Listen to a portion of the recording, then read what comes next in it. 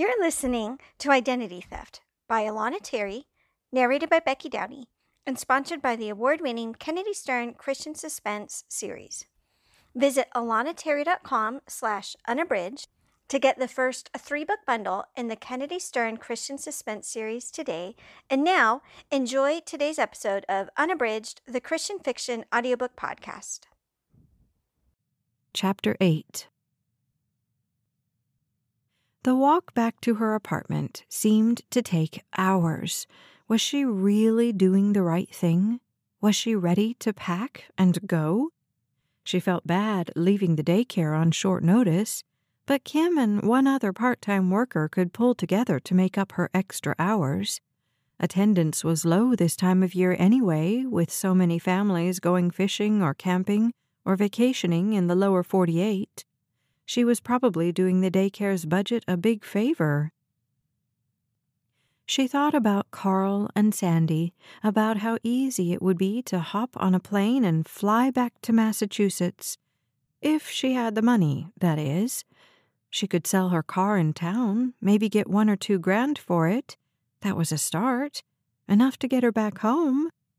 Or put down a payment on an apartment in Anchorage, a very small apartment. What should she do? "For I know the plans I have for you," declares the Lord. Yeah, well, so far his plans for her life hadn't worked out all that swimmingly. It was time for her to make her own decisions, make her own plans, whatever that meant.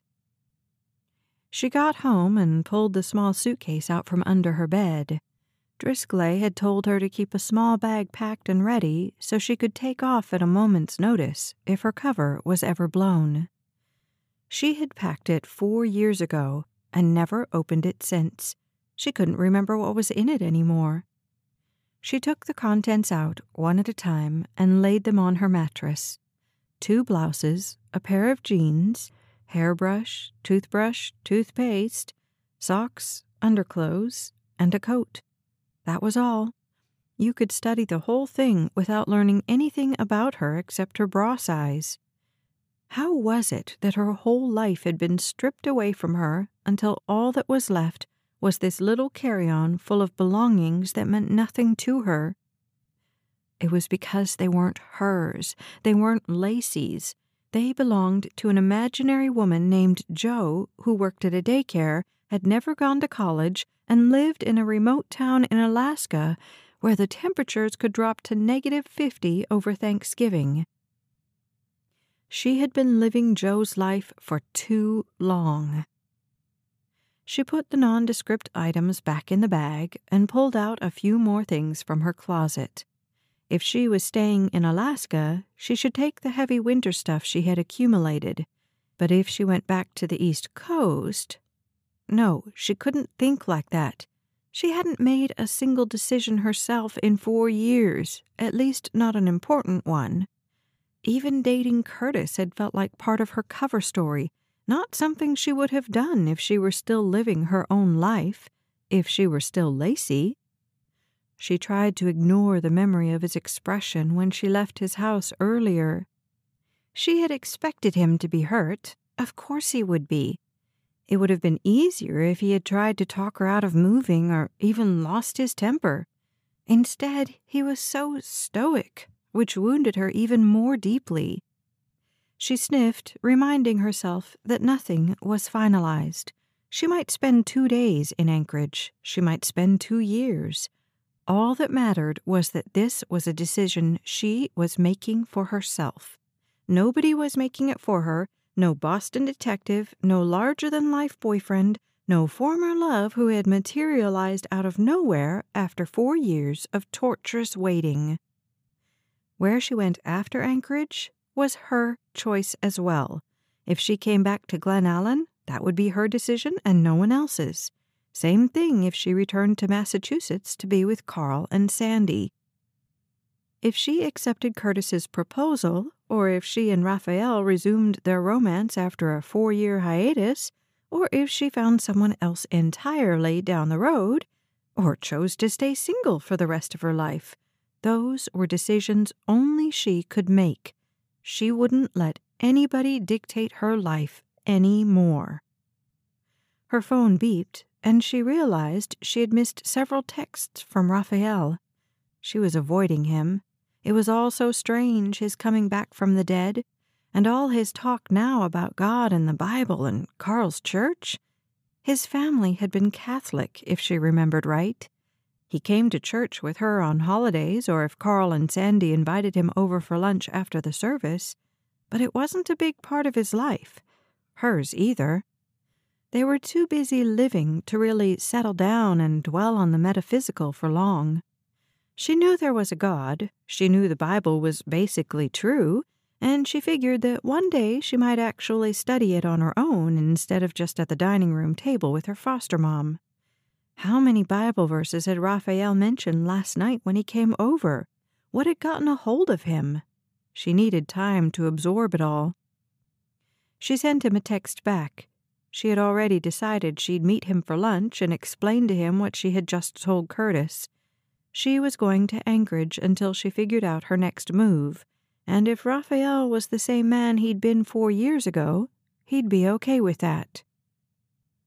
Her packing was interrupted by a knock on the door. Curtis? In all honesty, she would have felt hurt if he let her leave without trying to change her mind. But she wasn't ready. Not yet. She bustled into the kitchen, where a pile of dirty dishes overflowed from the sink onto the counter and stacked themselves into precarious 3-dimensional shapes. Great. Her landlord would love her for this. The knocking again. It wasn't like Curtis to be impatient. Raphael, maybe? But she had just texted him and made plans to meet in an hour. The door burst open. She slammed her rag onto the counter and stormed into the dining room. "What are you—" She froze when she saw who it was. "You didn't lock yourself in." Detective Driscoll stood in the middle of her living room, frowning. He pointed his paper coffee cup at her door. "How many times did we tell you to lock yourself in?" Lacey couldn't move, couldn't speak, couldn't explain to him that this was Glen Allen, Alaska, where people went on month-long vacations without locking up. While they were thawing out in Hawaii or whatever warm coast they escaped to, their neighbors brought in the mail and placed it on their dining room tables. Driscoll pulled out the chair where Curtis and Raphael had both sat the night before. He was a detestable sight. Lacey didn't trust him enough to take her eyes off him. "What are you doing here?" she asked. "You need to get your things together." He spoke so casually, as if they were discussing a piece of math homework. Lacey had always despised math. "You said we were done meeting face to face." He shrugged and took a big swig of coffee. "Things change." Driscoll scanned her apartment. She knew he was taking everything in. He wouldn't miss a single detail. "So how much time do you need to pack?" The room was spinning. Her head was as light as the helium balloons Raphael had won for her at the Salem Fair so many years ago. She steadied herself on the table. "Do I have to?" He shrugged. "You're a free citizen, but obviously I can't guarantee your safety if you fail to comply." "Why?" she demanded, ignoring the nagging suspicion growing in her gut. "Your cover's blown. Someone in the trooper's office is getting a little too nosy." "That was just Curtis. He wouldn't—" "We've never lost a placement yet," Driscoll interrupted. "You think I want the first time to be on my watch?" "Where do you want me to go?" "You know the drill. You get all the details once you're safe. It's a total reboot. New papers, new name, the works. I'll use the bathroom while you get your bag. I assume you've kept one packed and ready like I told you." Lacey forced herself to look him in the eye, even though her insides were quivering like one of the many minor tremors she had experienced since moving here. "No." "No, you don't have a bag, or no, you don't want me using the toilet. It's a long drive to Anchorage, you know." She took a deep breath. "No, I'm not going with you. I'm not going through it all again." He set his cup on the table and looked at her as if she had just told him she wanted to visit the moon because she was in the mood for some cheese. So I guess you'll just sit tight here, wait for the Mafia to come into your unlocked house and finish what they set out to do 4 years ago? The trial's over. Nobody has any reason to hurt me. He frowned. Revenge can be quite a strong motivation. Sometimes I think you fail to appreciate just how powerful these men are. I'm leaving Glenallen anyway. I don't need you to relocate me. He shrugged. It's a free country, but I beg you to remember that these men know your identity. Good, she thought to herself. That means I can go back to being Lacey since the Joe cover's already blown.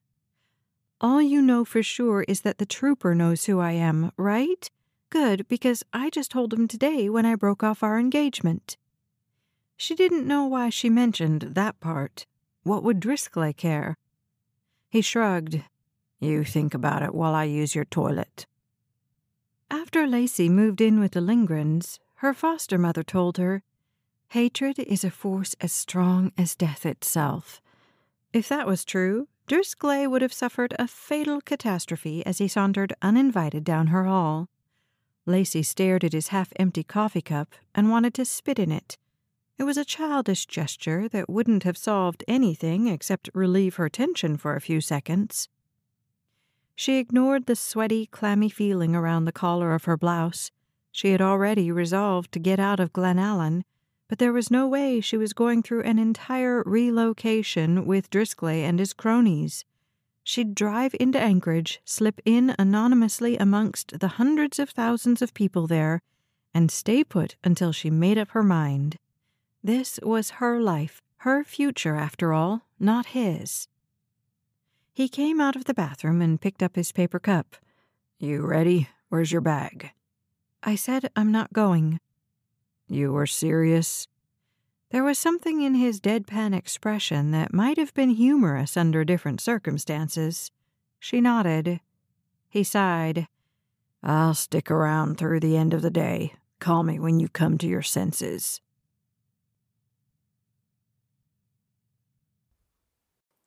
Thanks for joining us today for Unabridged, your go-to podcast for unabridged Christian fiction audiobooks. You've been listening to Identity Theft, an Alaskan refuge Christian suspense novel by USA Today bestselling author Alana Terry.